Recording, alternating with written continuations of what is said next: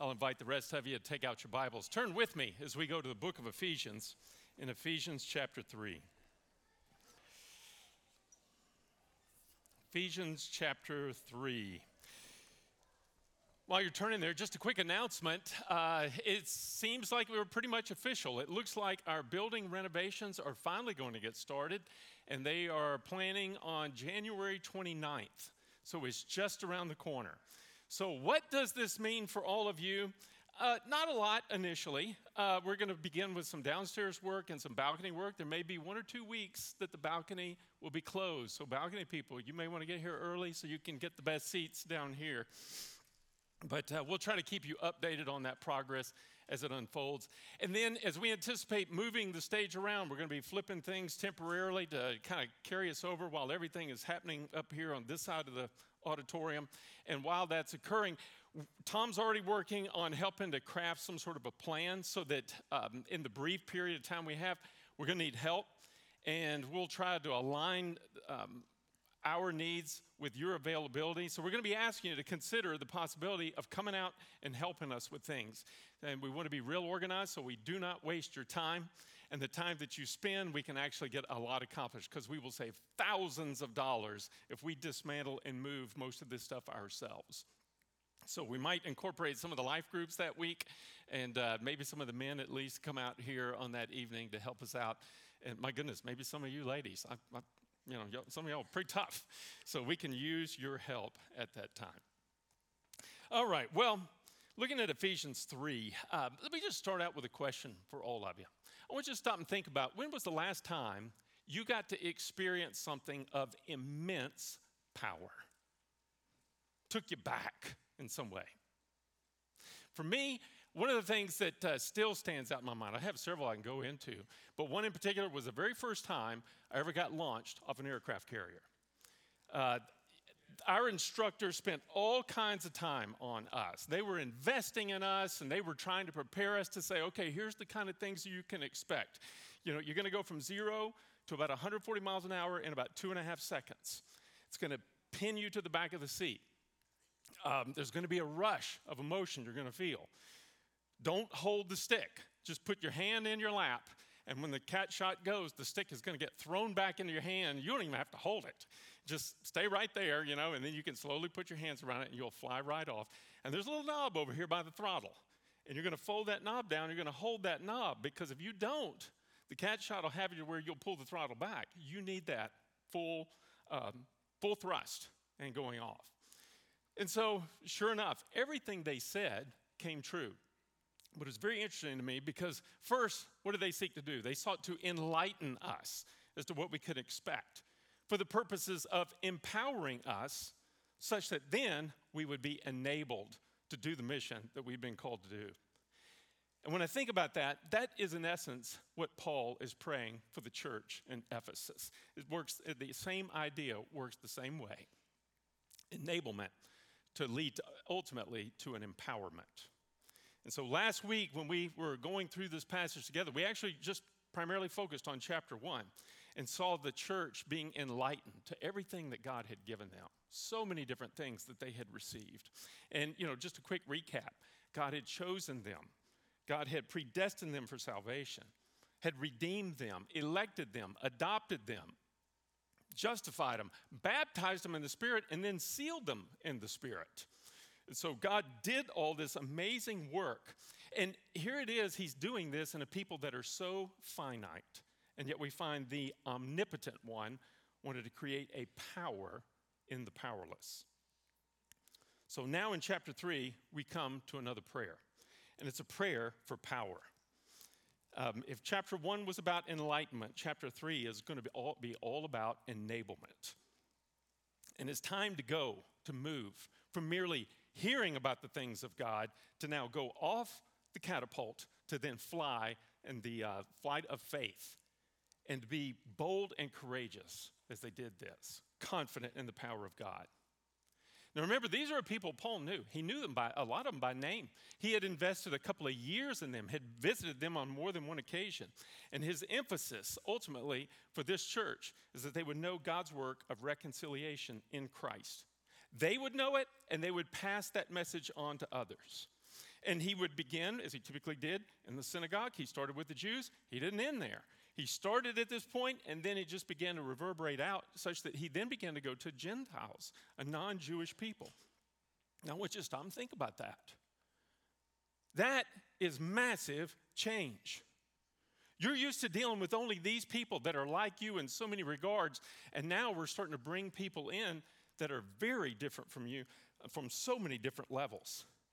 You're used to, if you were a Jew, you're used to dealing with things about the law and understanding the Torah in the Old Testament, not the Gentile. They're coming out of all kinds of idolatrous practices, a lot of very immoral acts being exercised in the worship of your God and doing things so differently. And some of these Gentiles had come directly out of that. And they're used to seeing worship done in a completely different way. Have you ever left your church for whatever reason you moved, you go to another church, and all of a sudden they do worship different? And then you look and you go, I kind of like this. Or maybe for somebody who's like, oh, no, yeah, we need to go back to the way I'm used to. Can you imagine the level of difficulty this would have been for a number of people to start looking and saying, okay, this isn't what I grew up with. This is not how I'm used to seeing things done. And worship was different. And so to this very eclectic group of people, Paul has a concern. He knew that before he could deal with the issue, he had to first bring them down to this main point, and that is just to remind them that they, and enlighten them to everything that God had granted unto them and given them, to take them into the treasury of God's good riches that he had bestowed upon them, and to turn on the light switch, that they look and they can see around, they go, wow, this is what we have? And Paul can say, yeah, look at it. Taste, touch, feel, smell, experience these things that God has given you. There are immense blessings that they had been given. But then he makes a transition in chapter 2, and he reviews the mystery of how Jewish and Gentile believers have been united into one body. Here it was, they were doing things differently once upon a time, but now they're different and they're coming together. Now, again, let's think about that. You got men and women. Do we have differences? Oh, yeah. And it doesn't end physically, hormonally, anything. The way we think, the way we operate, very different. You have Jew, you have Gentile. Is that different? Yes. You've got white people, you've got brown people, you've got black people, and the culture that comes with their race. You've got commanders and cowboy fans coming together. That's how you know you have a work of God, when you can bring those two together. You got vegans and meat eaters coming together. You have snow lovers, and you have others who say snow is a 4-letter word. And they're coming together. You have vaccinators and you have anti-vaccinators. I noticed nobody laughed. Yeah, that kind of hits a little too close to home, doesn't it? Because we discovered some things about issues like that back in 2020. It showed us that many churches had a unity based on other things, like politics and policies and preferences. How in the world are you going to get people who are so different like this on so many levels and unite them to get them rowing all in the same vessel in the same direction? Answer, you can only do it by the power of God. That's how it's going to happen. But now that you have that power, to what end? Where's this meant to go? Why would you pray, Paul, for these people who are so different? Is it so they can get healthy, wealthy, security? What's it going to be about? Well, it's in chapter 3, verse 1, Paul starts his prayer. And it begins with, for this reason. He's getting you ready, because this reason is why I pray. But then he gets distracted. It would be kind of like me ending the service, and I would say, okay, now let's all stand and bow. And you stand, and we're getting ready to pray. And I go, wait a minute, have a seat. I forgot my third point. So you can have your third point. Well, that's what he does in chapter 3. He goes into his next point. In this one, it's somewhat of a digression, but he begins to explain his role and how God has appointed him to be the one who would lead, guide, and direct these people into this new dispensation, this new era of how God was going to work through the giving of the Holy Spirit, the permanent abiding presence of the Holy Spirit on the saints, and the mystery of Gentiles coming into the house of faith. So, and he got so excited as he does. If you get a chance, you can read chapter 3 later, because he's reflecting, he's realizing, okay, my goodness, God has done an amazing work. And in saving each of you, he's creating this new identity in each person, such that even though we're so vastly different, there is this common denominator, and it's going to be Christ. That there is a new humanity, in essence, that is being created and brought together. And so Paul wants to pray for God's power and purposes to be lived out in and through those people. So then you get all the way down to verse 14, and it's almost like he said, all right, I started to pray, now I really am. And so that's where we begin in verse 14. If you wouldn't mind, would you please stand as we read verses 14 through 21. I'll read it, and we'll stand out of respect of the word of God. For this reason, I bow my knees before the Father, from whom every family in heaven and on earth derives its name, that he would grant you, according to the riches of his glory, to be strengthened with power through his Spirit in the inner man, so that Christ may dwell in your hearts through faith, and that you, being rooted and grounded in love, may be able to comprehend with all the saints what is the breadth and the length and height and depth, and to know the love of Christ, which surpasses knowledge, that you may be filled up to all the fullness of God. And now, to him who is able to do far more abundantly beyond all that we ask or think, according to his power that works within us, to him be the glory in the church and in Christ Jesus to all generations forever and ever. Amen. Our Father and our God, what a prayer. We pray that as we look at this, you would enlighten us, but it wouldn't end there. Empower us to live like this. In Jesus' name we pray. Amen. Please be seated.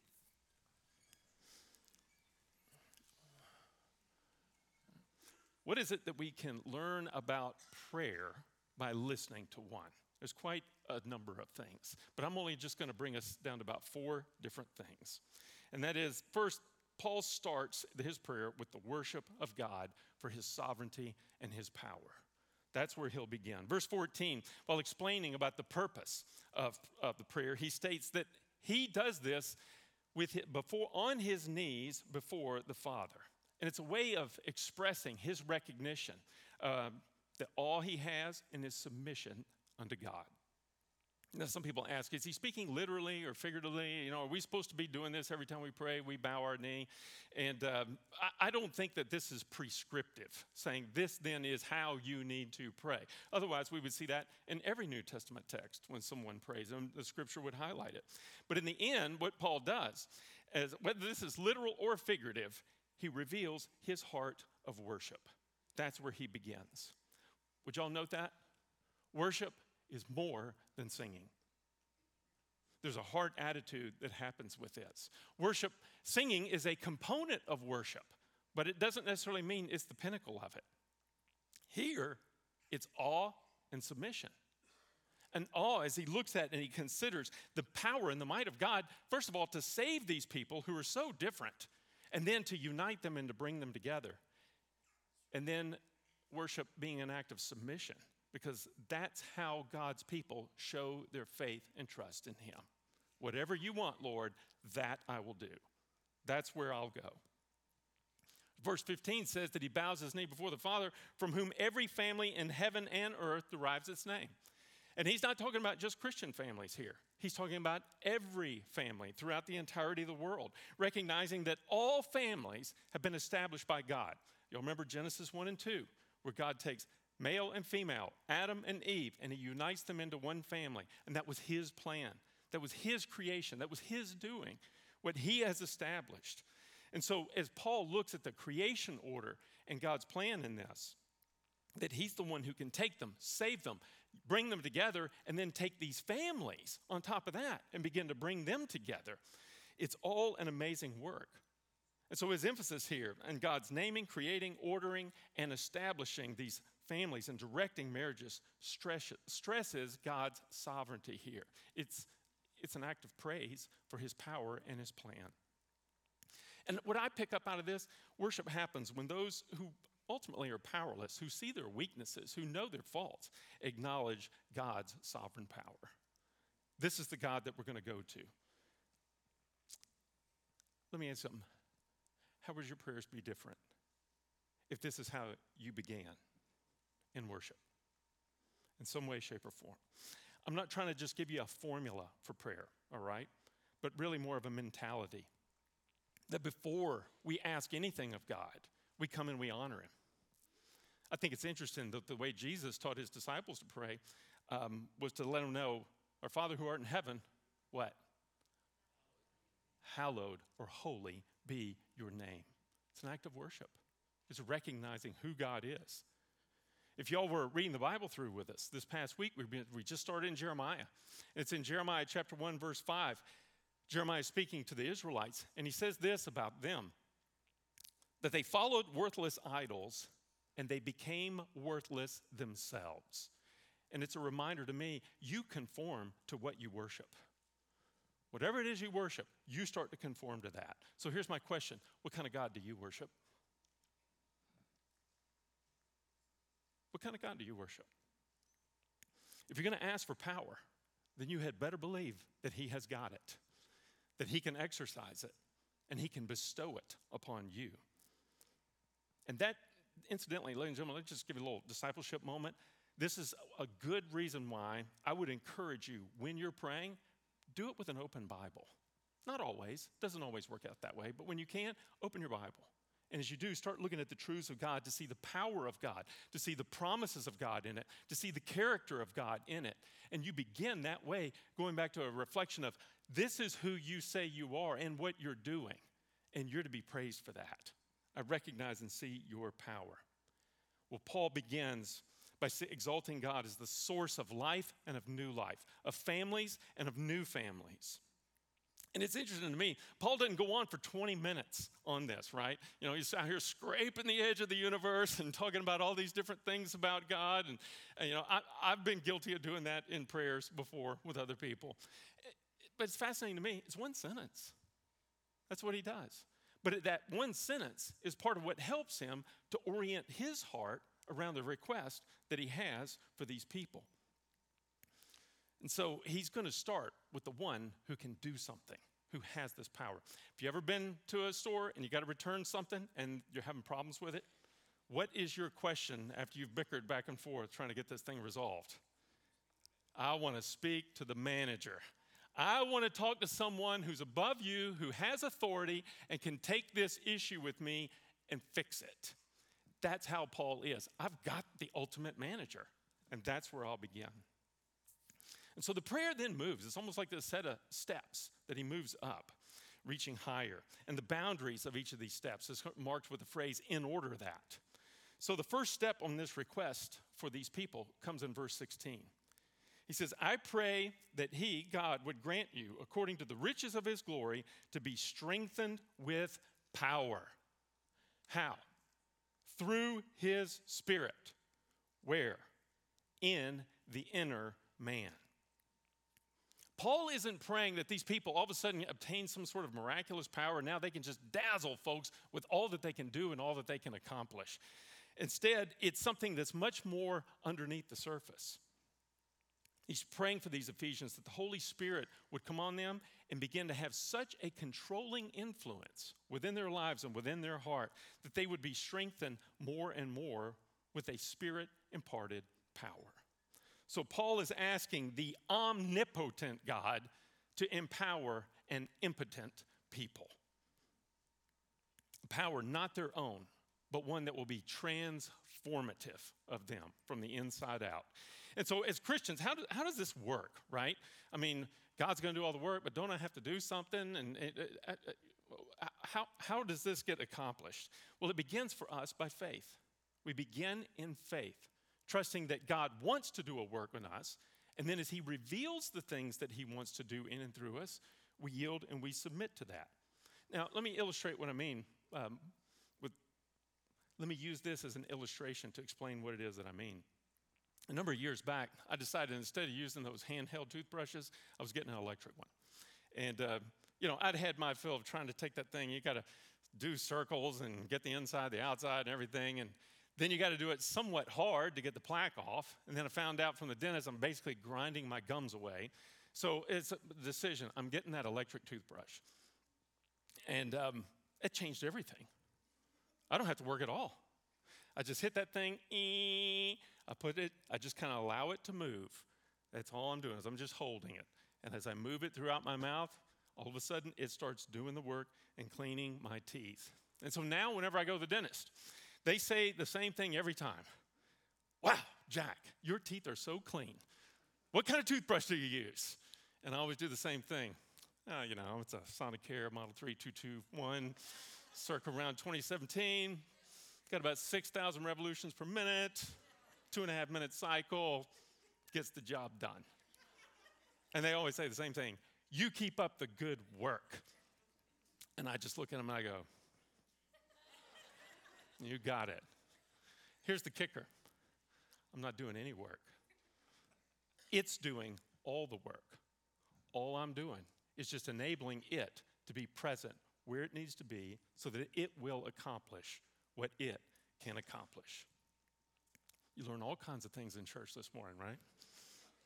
I don't know if it's a Sonicare 32 or whatever I said. You just have to do your own homework on that. It all comes about, though, ultimately by faith. That's it, by faith. And that faith enables me to just do the next thing that God puts before me. And he will do the transformation. It is his power in his Spirit. And Paul prays for this, that they would be enabled to live in the power that will do the inner cleaning that they cannot do, but he most certainly can and will. Now, as they have this power, it's meant to do something. And so we move to the next step here in Paul's request, that they would be strengthened by the Holy Spirit, and by the power of the Holy Spirit, verse 17, so that Christ may dwell in your hearts through faith, and that you, being rooted and grounded in love, may be able to comprehend with all the saints what is the breadth and the length and the height and the depth, and to know the love of Christ, which surpasses knowledge. His request that Christ would dwell in their hearts, grounding them, rooting them in love, while actually comprehending that which is incomprehensible, the love of Jesus. Now note that. Wherever the Spirit is, that's where Jesus will be. Christ can only dwell where the Spirit enables that kind of a faith. And Paul, in this prayer, notice what he's doing here. He's talking about all three persons of the Trinity. The prayer goes to the Father, that God's people are powered by the Spirit, that Christ is the one who lives and abides within their hearts. And the goal is not merely just to make some people a little bit more moral. It's much bigger, much deeper than that. Because if Christ is meant to come in their hearts and to take up residence, then that means a complete transformation. He's getting the keys to the front door, changing the lock so only he can access this, and it becomes his house. And when it's his house rules. If you come over to my house, I'll just give you a heads up. I invite you over and you bring your pet, I'm going to welcome you in, but I'm going to say your pet can go in the backyard. But why, Jack? We always bring our pets in the house. Those are your house rules. You're in my house. We live on my house rules. Consequently, when I go to your house and you got pets out, I'm not going to tell you, put the dog in the back, unless they're biting me. But in that case, it's your house rules. You do it and operate in accordance with how you deem fit. I was reading this book, excellent book called Fatherland by Burkhard Bigler. Fellow who wrote the story of his mother and his grandfather during World War II. And they were Germans. And they were living in Alsace. I think that's the way you pronounce it. I probably should have checked that before I preached on it. Alsace. And that was a region that changed hands 3 times between the late 1800s and World War II. It was French, it was German, it was French. It just kept bouncing back and forth. Well, they're Germans. They're living in this territory. And then when the war started to turn, they didn't feel safe because the French started to come in and begin to occupy the place. And they knew bad things can happen to us if we remain. So they got out, left their home and everything. Time goes by, they have the chance to go back. They head back into the town to go into their house. Somebody else is living in it. Somebody else who's French, because now is a French territory. And so they knew that house is lost to us. To the victor belong the spoils. And so it is with Christ. He is the victor of your heart, and he gets the spoils. And so as you bring him in, he comes in with his house rules to take it and to lead it as he deems fit. And so we're trusting him to come in and to make our hearts, our inner lives, his home where he will abide and live. And Paul prays that as you do that and as the Spirit empowers you, that you become more and more transformed into the image of the one who owns the house, that you look like him. He says you'll be rooted and grounded in love, rooted being an agricultural term. And everybody here understands and gets that. Everyone here, I'm sure, has had at some point to uproot a plant. Well, we had some azaleas in the front yard, and we were going to remove them. Boy, what a nightmare that was. Finally rescued by a guy driving by, saw us in our misery, pulled out his four-wheel drive and a chain and wrapped it up around the bushes, and even that was a struggle, getting them out. But that's the image. Paul says, I want you rooted in the love of Christ, that deep. It's hard to pull you out. To say you're grounded in it, that's a building term. And if a foundation is grounded and solid, it's not going anywhere. It is fixed. It's a sure foundation of love. And with that established, verse 18 says, Paul says, I want you to comprehend now, to know, and look at this, with all the saints. If you have your pencil or you have your highlighter on your phone, I want you to highlight that, with all the saints. That's a big deal. There is a team mindset here. It's not about us as individuals. Note that. This is a love that you're going to experience from Christ, but you're going to share with one another. It's an experiential love that we are to have. And that means as a Christian, you don't get to audit this. You have to go into the lab of love. And that means you got to be around other Christians so that the love that you're getting from Christ, you're then sharing with other people. And I know, for some of you online, hey, you want to be here. Health, issues of life, whatever, travel, it's keeping you away. Everyone knows that, understands that. But there may be some of you, the only reason you're watching this online is because you don't want to be around people, because you've been hurt. People have sharp corners. And you start getting up next to them before long, they're going to scratch you, and it is going to hurt. I don't want to hurt you. I could very well do that, and you probably will to me too. This prayer can't be answered, though, if you're not in and with the believers. It assumes that we are going to be together as we're learning and experiencing this with one another. And so when Paul goes on to say, he's speaking about the breadth and the height and the depth and the width, it's a way of speaking really of the vastness of Christ's love. It's a prayer that says, let this finite mind and heart be able to know and experience the love of God. And now that's meant to move you somewhere.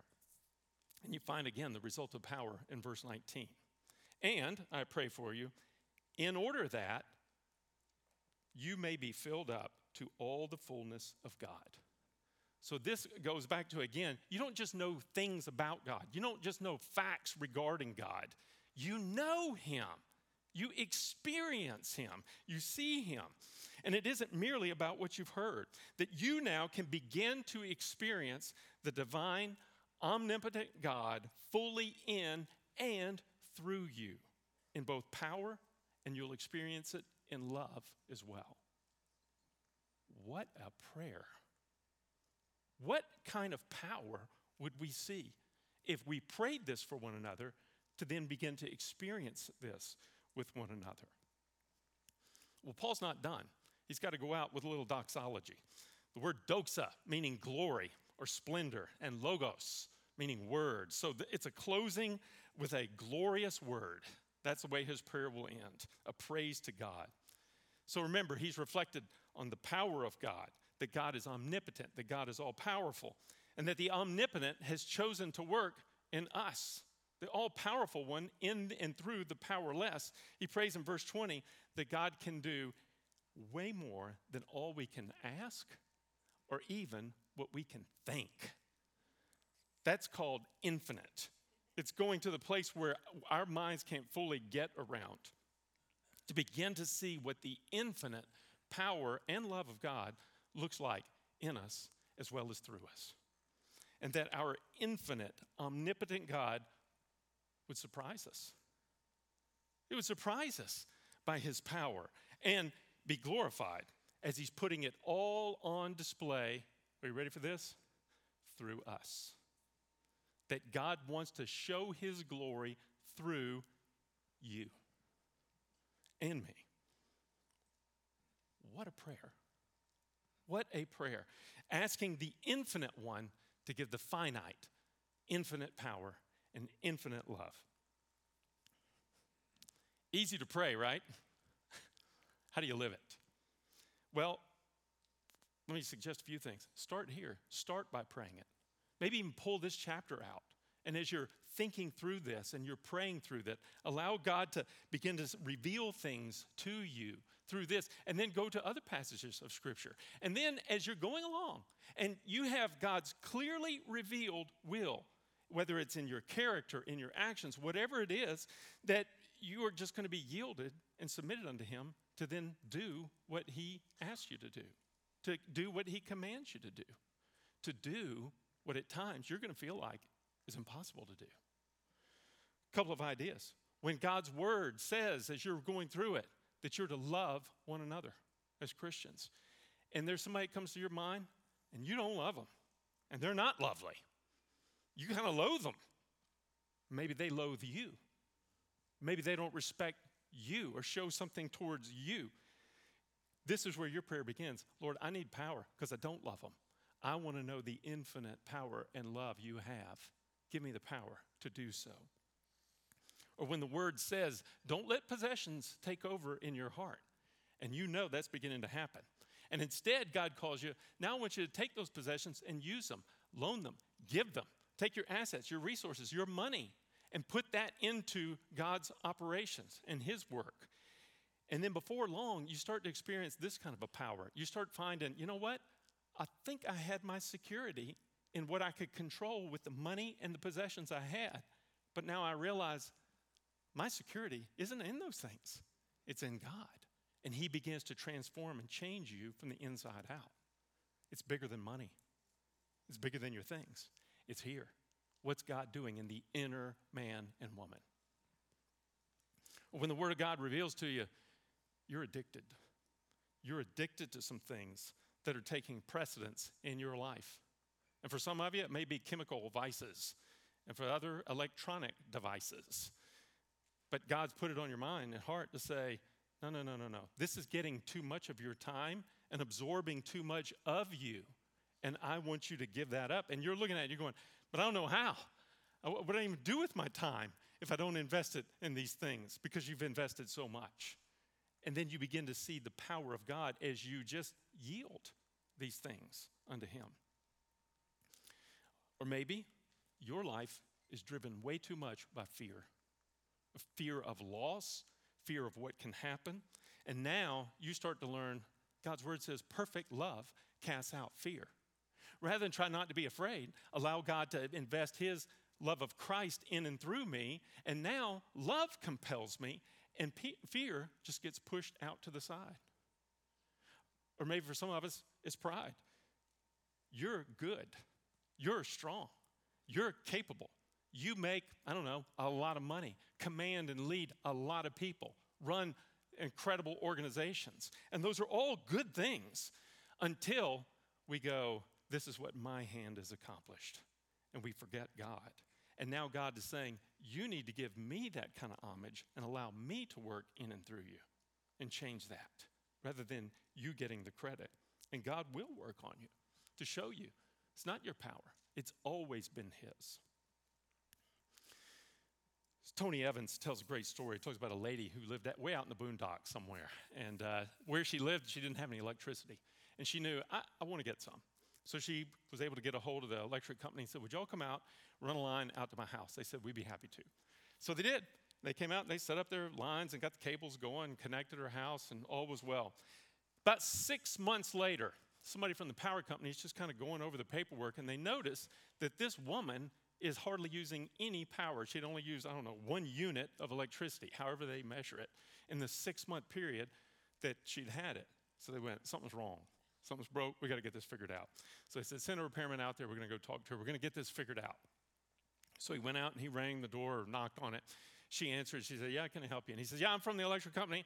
We noticed that you have power, but doesn't seem like it's being used. Do you use your electricity?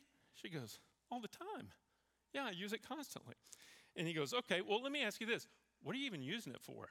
And she goes, well, at night, when it starts to get dark, I turn it on to get the light such that I can light my kerosene lamps. And too often, I think, a lot of us live like that woman, failing to understand the divine power of God in us, ready to work in and through us, that is available for so many things, and we settle for kerosene lives. Paul prays, I don't want you to have a kerosene life. I want you to know the full power that is available. Prayer shows us. Start with worship. Start there. Remember God's omnipotent power. Praise him for who he is. Then you can move. And as you pray maybe with a Bible next to you. And remember, the omnipotent God can empower you, the impotent person, unable to exercise what needs to happen. And then remember that he wants your finite mind to begin to grasp, not just in knowledge, but to know and then to experience the incredible power and the love of Christ in you, on you, as well as through you unto others. And then begin to experience the omnipotent person and power of God fully and completely in your life. Would you bow with me?